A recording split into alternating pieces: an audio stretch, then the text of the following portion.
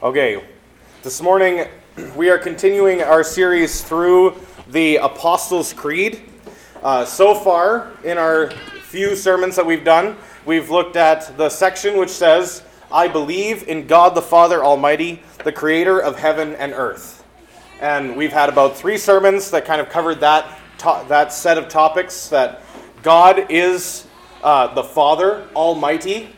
He is the ruler of the cosmos. He's the creator of all things, and he is in control of all things. He is over all things. He is the king of the universe. And he is also a creative God, a God who loves to make things. And he created the world for us to live in. He created humanity.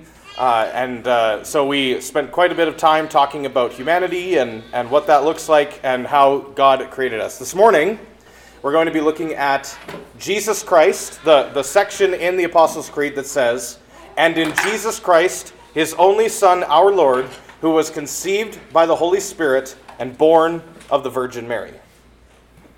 I'll read that one more time. Jesus Christ, God's only Son, our Lord, who was conceived by the Holy Spirit and born of the Virgin Mary. Now we need to spend a lot of time on Jesus because Jesus is the central figure of Christianity. Jesus is the centerpiece of our hope and our faith. Everything that we believe and do revolves around Christ and what he did and taught and how he saved us, how he redeemed us from our sin, how he rose again. Our hope is built on his resurrection. Our life is built on his atoning death for our sins. And so we need to know, who is this guy? Who is Jesus? So before, next week, Isaac is going to be preaching, and he's going to talk about Jesus' death and resurrection. He's going to talk about the atonement. He's going to talk about those sorts of things. But before we even get into that, we need to know who Jesus is. If we don't know who he is, then his death and everything that he did and taught is basically meaningless, right? C.S. Lewis had this great argument in favor of Jesus being God, because he said that Jesus, the way that Jesus taught and the way that he did things, he is either a liar, because he was claiming things that either he didn't believe that it was true and he was just trying to earn himself some street cred, right? He is calling himself God and saying all these fantastic things about himself. So either he was a liar or he was a lunatic, right? Maybe if he wasn't actually God, but he believed he was God, then he's kind of cuckoo for Cocoa Puffs, right? Like he's crazy, right? Or he is Lord. But you can't really have Jesus as this really nice teacher or this person who did some kind of, he did some nice things. It doesn't really work that way, because if you actually read the Gospels and the accounts of Jesus' life, you begin to realize pretty quickly that if this person is just a good teacher, he's a little bit crazy. And if he's a little bit crazy, you can't really trust anything that he says as a good teacher, right? You might have a nice way of talking, but just because somebody has a nice way of talking doesn't mean that they're worth listening to. So as I was doing some of my study, I had a book of theology out, and I was going through the section on Jesus and on his creation, and the theologian that I'm going to quote here is called Loraine Boettner. And I think this is a good starting point, because this is what he says. He says, there is practically unanimous agreement that a person bearing the name of Jesus once walked the earth, and that the movement which we know as Christianity sprang from him. There is also practically unanimous agreement that for the last 1,900 years, his influence has been the most potent and uplifting of all influences in shaping and molding the life of the Western world. That Jesus was the finest specimen of humanity that the world has ever known, that his teachings were the purest and loftiest that the world has ever received, and that his actions were the most faultless that the world has ever seen, is admitted by practically everyone. I really like that quote. I really like it too. That's a good quote. That's a great quote. Jesus he is the most potent and uplifting of all influences in shaping and molding the life of the Western world. That's significant. But I like this quote, but it falls short. Because all it says is that Jesus was a really important guy. That's pretty much what it says. And it's true, Jesus is a really important guy. But Jesus is more than just a really important guy. Jesus is the Son of the living God. He is our Lord. He was conceived by the Holy Spirit. He was born of the Virgin Mary. What we need to recognize is that what the creed is saying, and what this quote is not quite saying, but and I don't want to besmirch the name of this theologian named Botner, because he does get into Jesus being God. He does confirm that and affirm that wholeheartedly.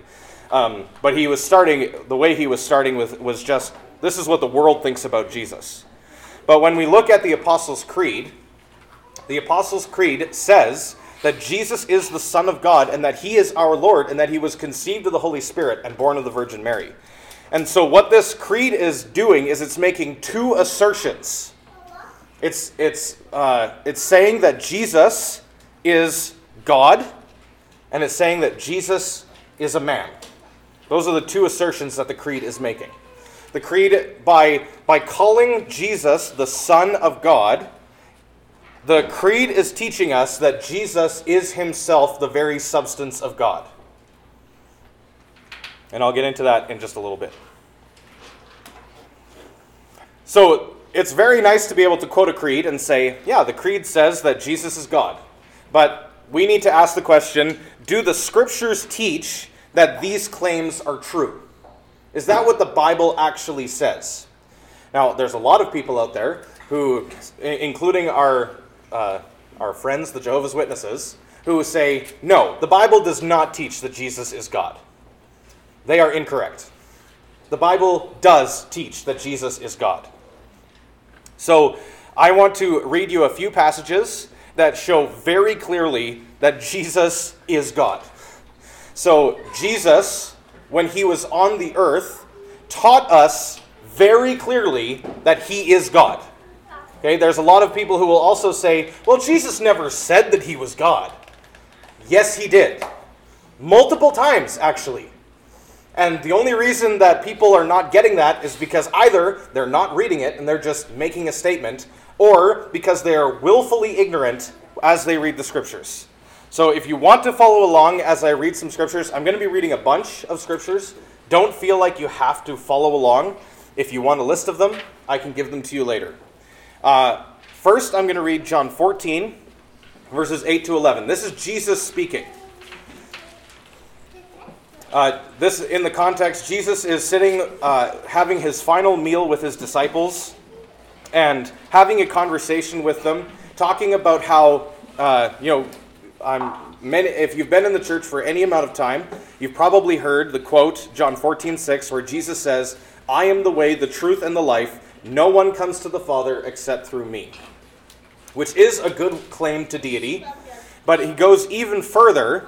If you go down to verse 8. Philip says to him, Lord, show us the Father, and it's enough for us. Jesus said to him, have I been with you so long, and you still don't know me, Philip? Whoever has seen me has seen the Father. How can you say, show us the Father?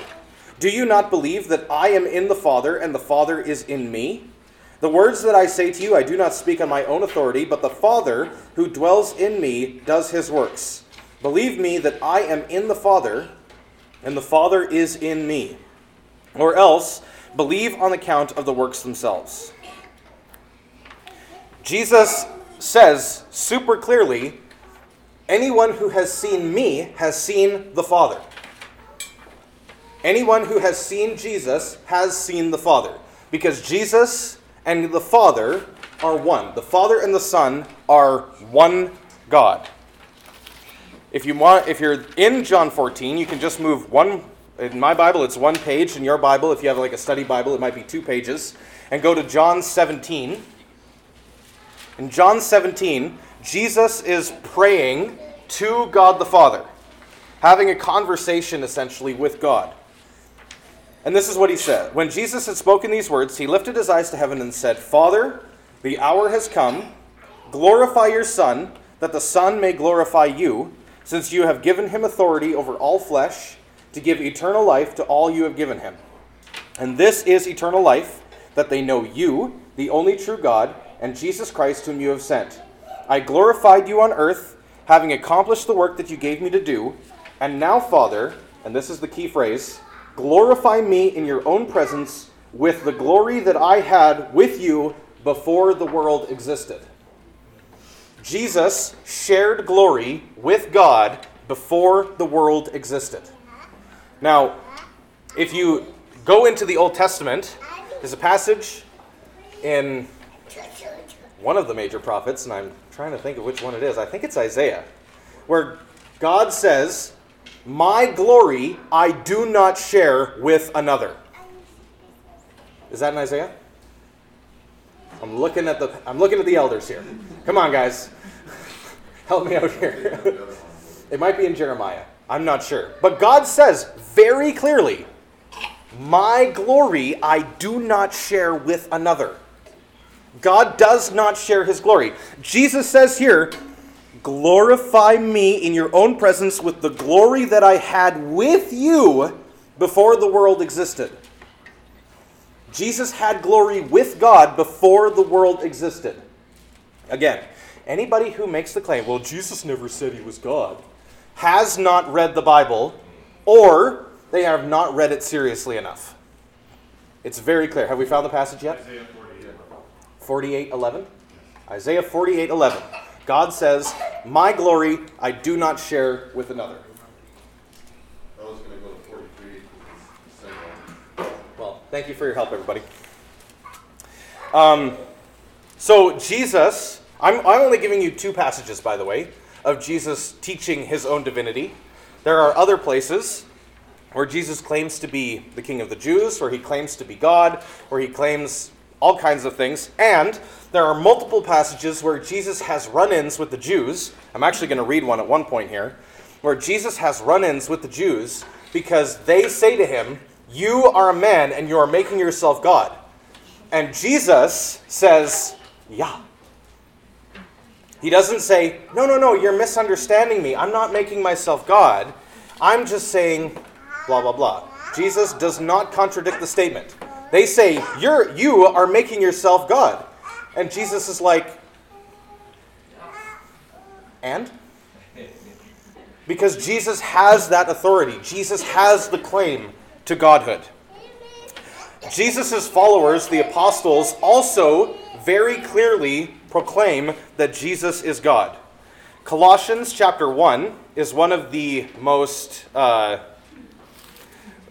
widely quoted passages that talk about Jesus and his nature, what Jesus is in his substance.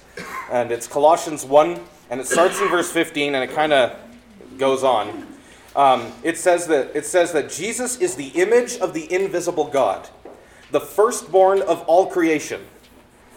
For by him all things were created, in heaven and on earth, visible and invisible, whether thrones or dominions or rulers or authorities. All things were created through him and for him. And he is before all things, and in him all things hold together. And he is the head of the body of the church. He is the beginning, the firstborn from the dead, that in everything he might be preeminent. For in him all the fullness of God was pleased to dwell, and through him to reconcile to himself all things, whether on earth or in heaven, making peace by the blood of his cross. There's a whole lot of statements in there. Paul kind of makes a list of all of the things that Jesus is and does. And there's a couple of things that I want to just point out to you right off the bat. Jesus is the image of the invisible God. Now, in the Old Testament, God said, you shall not make an image of God. And you shall not make an image of anything in the world and worship it.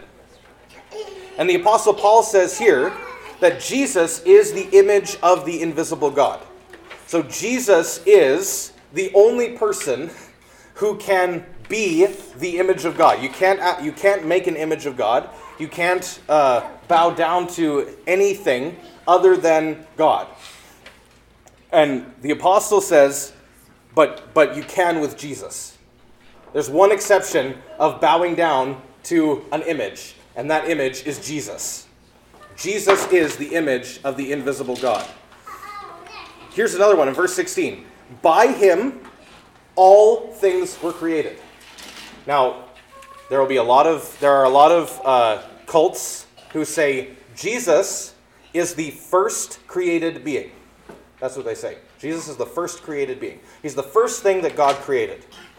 Now, if that's true, then this statement is false, because it says that by him all things were created. All means all things. All things means all things. Means everything. Everything that has been created was created through him. It says in John 1:1, or not 1:1, but John 1, it says that Jesus, I better read it. It says, all things were made through him, and without him was not anything made that was made. And so if the Jehovah's Witnesses ever come to your door, don't try to read John 1:1, just read John 1:2, and say, or read John 1:3, and say, all things were made through him, without him was not anything made that was made. And ask the question, does that include Jesus? Because they say that Jesus was made. And it says here that without him was not anything made that was made. So all things that were made through him. And so if he was made, then not all things were made through him, because he was not made through him. Am I making sense here? Yeah. Yeah, that's right. He is the creator. He is not a created being. He is before all things, and in him all things hold together. That's also in Hebrews chapter 1. He is the head of the body of the church. He is the beginning, the firstborn from the dead, that in everything, he might be preeminent. For in him the fullness of God was pleased to dwell. The fullness of God was pleased to dwell. And through him to reconcile to himself all things, whether on earth or in heaven, making peace by the blood of his cross. I'll read one more passage.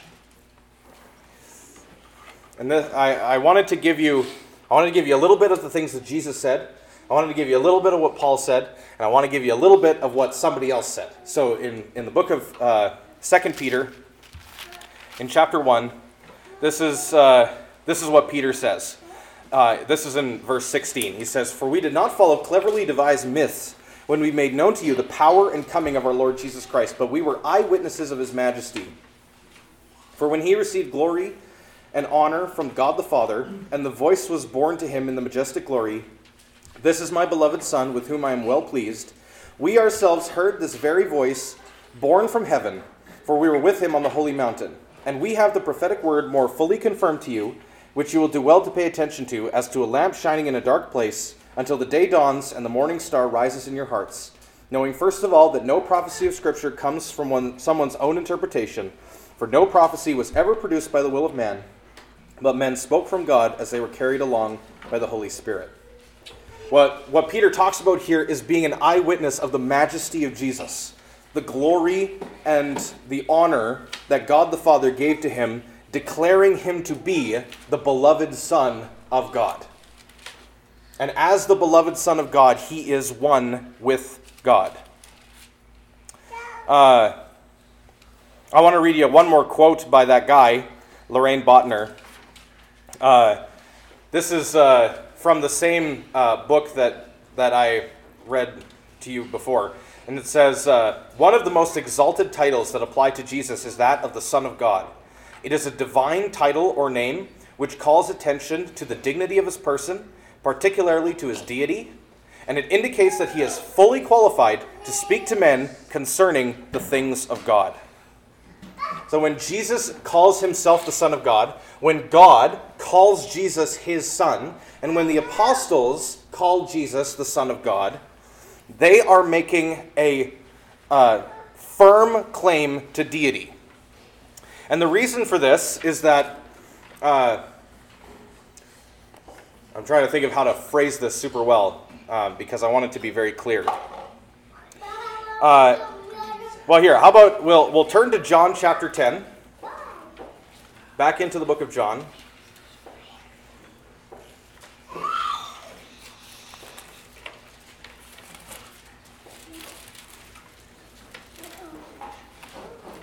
In John chapter 10, I'm going to start in verse 22, and I'm going to read a few verses, kind of right down to verse 39. At the time of the feast of dedication took place in Jerusalem, it was winter, and Jesus was walking in the temple in the colonnade of Solomon. So the Jews gathered around him and said to him, "How long will you keep us in suspense? If you are the Christ, tell us plainly." Jesus answered them, "I told you, and you don't believe. The words that I do in my Father's name the works with a K, not with a D, works that I do in my Father's name bear witness about me, but you do not believe because you are not among my sheep. My sheep hear my voice, and I know them, and they follow me. I give them eternal life. They will never perish. No one will snatch them out of my hand. My Father who has given them to me is greater than all, and no one is able to snatch them out of the Father's hand. I and the Father are one." The Jews picked up stones again to stone him. Jesus answered them, "I have shown you many good works from the Father. For which of them are you going to stone me?" This is the key verse. The Jews answered him, "It is not for a good work that we are going to stone you, but for blasphemy, because you, being a man, make yourself God." Jesus answered them, "Is it not written in your law, I said you are gods? If he called them gods, to whom the word of God came, and the scriptures cannot be broken, do you say of him whom the Father consecrated and sent in the world, you are blaspheming because I said, I am the Son of God? If I am doing the works of my Father, then do not believe me. But if I do them, even though you do not believe me, believe the works, that you may know and understand that the Father is in me, and I am in the Father." Again, they sought to arrest him, but he escaped from their hands. So, Jesus is being accused of blasphemy because he, being a man, made himself God. And Jesus does not contradict them in this passage. He says, well, if I'm doing the works of God, even if you don't necessarily believe my words, look at the evidence of my works that I'm doing before your eyes, and you will see that my claim is true. You can, prove it. Okay. Jesus does mighty miracles and does many wondrous works. And they go, well, that doesn't prove anything. Right? Do something that only God could do. Jesus does something that only God can do. They're like, well, that doesn't prove it. Well, what does prove it? Jesus says, I've told you, I've made it very clear. I have made this claim. I am the Son of God. I'm doing works to prove that it's true. If you've been in the church for a long time, you might have heard the story of Jesus healing the paralytic. Right, one of the earliest things in his ministry, and his friends climb up on a roof, and they cut a hole in the roof, and they lower their friend who is paralyzed down into the room right in front of Jesus. And Jesus says to him, your sins are forgiven. And all of the Jews go, whoa, only God can forgive sins. And Jesus says, what is easier to say? Son, your sins are forgiven, or get up and walk. And he says, but that you may know that the Son of Man has authority on earth to forgive sins, I say to you, take up your bed and walk. And the guy gets up and he walks.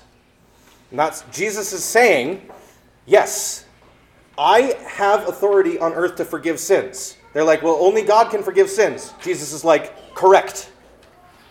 Only God can forgive sins. And they're like, well, prove it. It's like, fine, get up and walk. And the guy gets up and walks. And again, the Jews are like, well, that doesn't prove anything. It's like, come on, guys. You're not paying attention. We've made this very clear. I'm laying it out for you. The Jews knew that when Jesus claimed to be the Son of God, he was claiming that he is God. Now, we kind of maybe find that a little bit confusing from sort of like a philosophical sense, because we say, well, Reese, you have a son, and he is not you. Right? My son is not me. Right?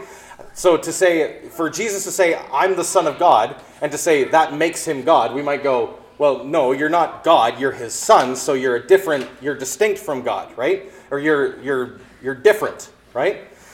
But my son and I are of the same substance. I am a human male. My son is a human male. I am not more valuable or precious than my son. My son carries the same dignity and worth as I do. We have the same substance. Even though we're not identical people, we share the same substance on the earth. Right? He is not more human than I am. And because he is my son, he's also not less human than I am. It's the same with Jesus and God the Father. Jesus is distinct from the Father, but he is of one substance with God. They share sameness of nature. They share sameness of, I'm going to say it again, substance, because that's like the best word that I can think to actually use it. They are the same. God is God, and his Son is also God. They are the same thing. They are the same creature? Maybe that's a good word for it. Any progeny that I have, any offspring that I have, will be human. Because I am human. I can only produce humans. My dad is like, are you really human? Yes. Right. Now you've distracted me, Dad. Thanks a lot. My apologies. The Jews knew... Okay, back to my notes. The Jews knew that a claim to sonship was a claim to godhood. They knew that if someone was going to claim to be the Son of God, that meant that he shared substance with God. That they were the same substance, the same entity, the same thing. I don't know how else to say it, honestly. I don't know how else to frame it. But that's why the Jews picked up stones to stone Jesus. They were like, you are claiming to be God, and so we're going to kill you because we don't believe you. And Jesus says, well, look at my works. So, going back to the Apostles' Creed, it says that Jesus Christ is God's only Son, and since he is God's only Son, he is God. And since he is God, he is also Lord. Because God is the ruler of the universe, Jesus is also the ruler of the universe. That's what it said in Colossians 1. And that's what Jesus taught in Matthew chapter 28. In the Great Commission, Jesus said, all authority in heaven and on earth, is given to me. Go therefore and make disciples of all nations, baptizing them in the name of the Father, the Son, and the Holy Spirit, teaching them to observe all that I have commanded you, and behold, I am with you always, even to the end of the age. Jesus makes a whole bunch of claims there. All authority in heaven and on earth is his. It belongs to him. He makes a command, now go into everything that I own, all of creation, to all the nations. I own the nations. Go into them and tell them, hey, Jesus owns you. Teach them to do all the things that I've commanded you. Baptize them. And behold, I am with you always to the end of the age. Jesus makes a claim of authority, and he makes a claim of immortality. Right? Go and all authority is given to me. I'm with you always to the end of the age. Only God has all authority and is immortal. Are you convinced that Jesus believed that he was God, and that the apostles believed that he was God, and that Jesus is God? Yes, amen. Good. All right. The second claim that the Apostles' Creed makes is that Jesus is man. So, Jesus, it says, was conceived by the Holy Spirit and born of the Virgin Mary. Jesus was conceived of the Holy Spirit in a human woman. Thus, he is being born, or he was born, as both God and man. His parents were God the Father and Mary. And in this way, coming to the earth in this way, he maintains his eternal deity while also having true human passage into the world.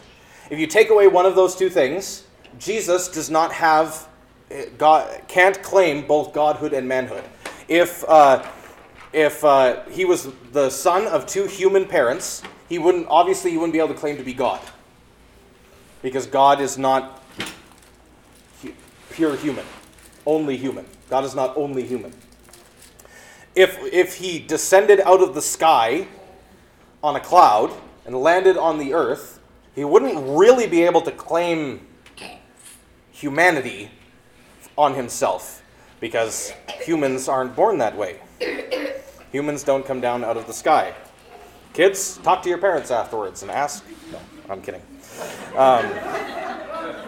Humans come into the world through women, which is, by the way, amazing. I just saw it happen again for the fourth time, and I'm just like, this is crazy, man. It really is. It's a superpower that I'm glad I don't have.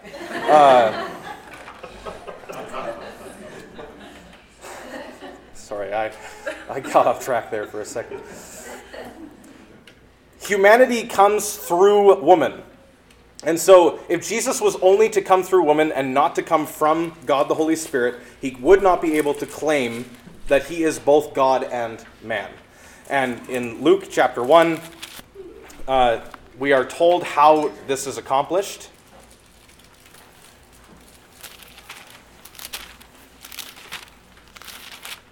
If I can ever find it. Page 955 in the Bible. Luke 1:26. In the 6th month of Elizabeth's pregnancy, the angel Gabriel was sent from God to the city of Galilee named Nazareth to a virgin betrothed to a man whose name was Joseph, out of the house of David, and the virgin's name was Mary. And he came to her and he said, "Greetings, O favored one, the Lord is with you." But she was greatly troubled at the saying, and tried to discern what sort of greeting this might be. The angel said to her, "Do not be afraid, Mary, for you have found favor with God. And behold, you will conceive in your womb and bear a son, and you shall call his name Jesus. He will be great and will be called the Son of the Most High." There's another claim for deity, by the way. "And the Lord God will give to him the throne of his father David, and he will reign over the house of Jacob forever, and of his kingdom there will be no end." Mary said to the angel, "How will this be, since I'm a virgin?" The angel answered her, "The Holy Spirit will come upon you, and the power of the Most High will overshadow you. Therefore, the child to be born will be called Holy, the Son of God. Behold, your relative Elizabeth..." I'm not going to read that part. But that explains the order in which Jesus comes into the world. The Holy Spirit comes down and gives power to the Virgin Mary, and she conceives without the help of a man, and Jesus is created, or is brought. I was about to say created. Jesus is brought into the world. Jesus was not created at that moment. Jesus was brought into the world. Jesus, in his teaching, frequently referred to himself as the Son of Man, which is an indication that he truly was human. He wanted people to know, I'm the Son of Man. I am a man. Yes, I'm the Son of God, also the Son of Man. He was a man in every sense. It says in the book of Hebrews that Jesus was a man in every way as we are. Jesus had a physical body while he was on the earth, and then that body died and he was resurrected into a glorified body. And In Mark chapter 5, there's a story of a woman who needs healing, and she touches Jesus. Actually, she touches the hem of his garment, and she is healed from her problem, indicating that Jesus had a physical body that had to be wearing physical clothing, right? There are some ancient heresies that say Jesus was just some sort of spiritual being that sort of walked around. He didn't actually have a physical body. No, Jesus had a physical body. There are people who say also that after Jesus was raised from the dead, that he was only sort of raised spiritually. He didn't actually have a body. He was just sort of like this spirity, floaty thing. That's how he could walk through walls. Is that he didn't actually have a physical body. By the way, when Jesus rose from the dead, he could walk through walls, which should blow your mind. Jesus was able, and he was also able to teleport, which should also blow your mind. Jesus walks into the room with his apostles, and he tells them specifically, touch me, touch my body. Put your fingers into the holes that I have in my hands from being crucified and see that I am not a ghost. I am not a spiritual being. I am a physical being. I am a human man. He's been glorified. He's been raised from the dead. He has a new body, but he is a physical person. And notice I'm using the word is. Jesus, when he ascended into heaven, did not shed his physical form so that he could live as pure energy on another plane of existence. Jesus maintains currently his physical body. It is immortal, it is physical, and it is touchable. It is touchable.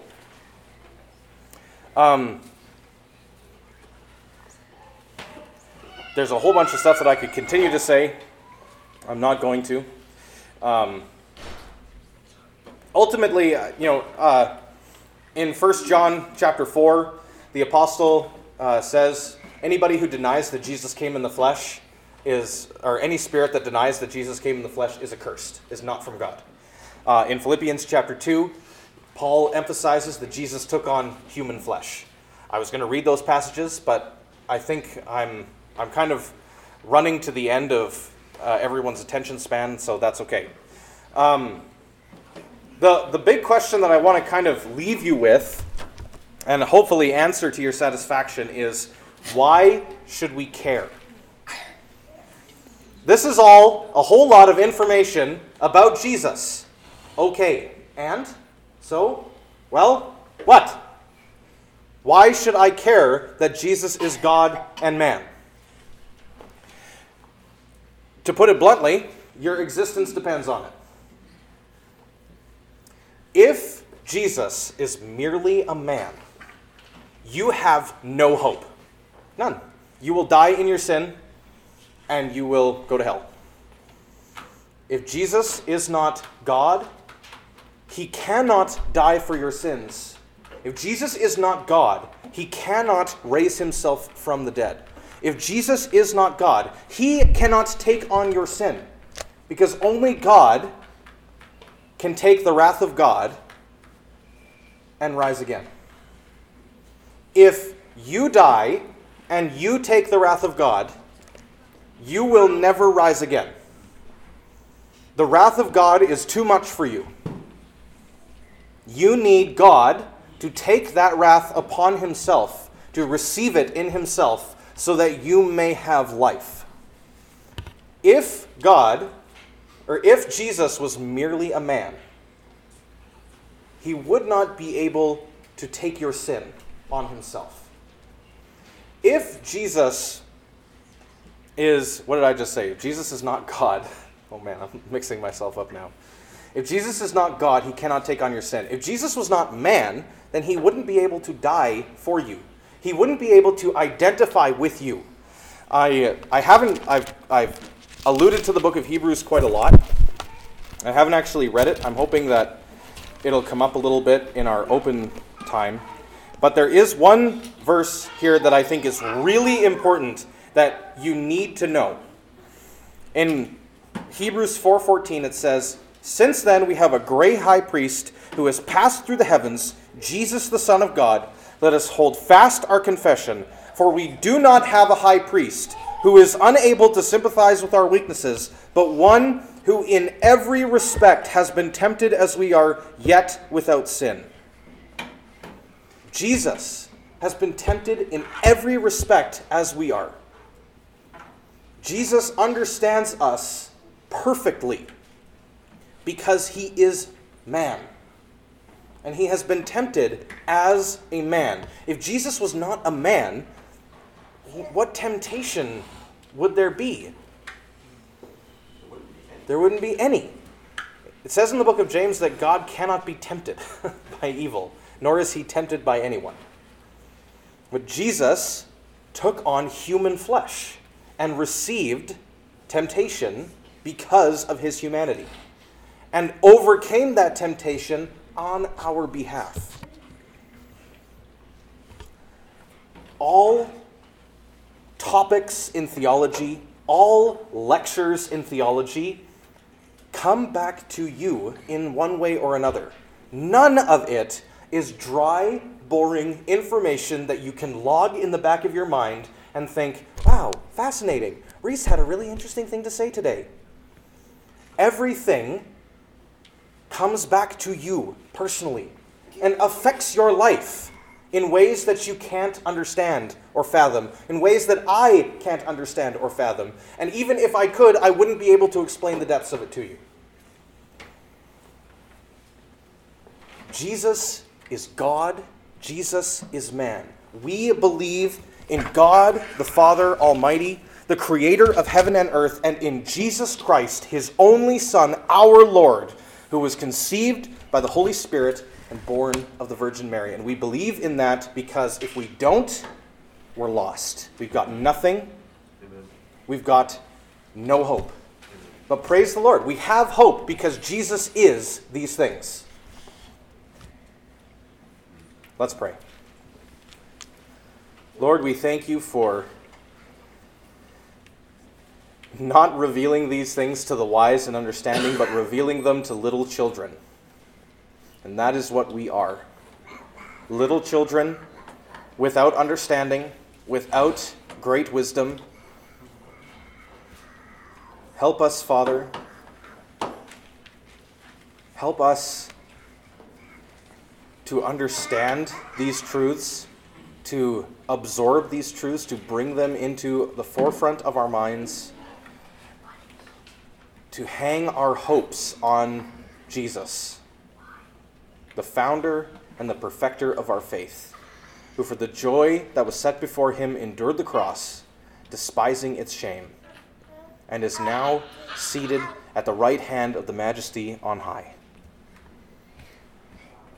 Help us, Father, not to grow weary or faint-hearted, but to rejoice in you, in your love, that you would even be willing to come, live for us, and die for us, lowly sinners.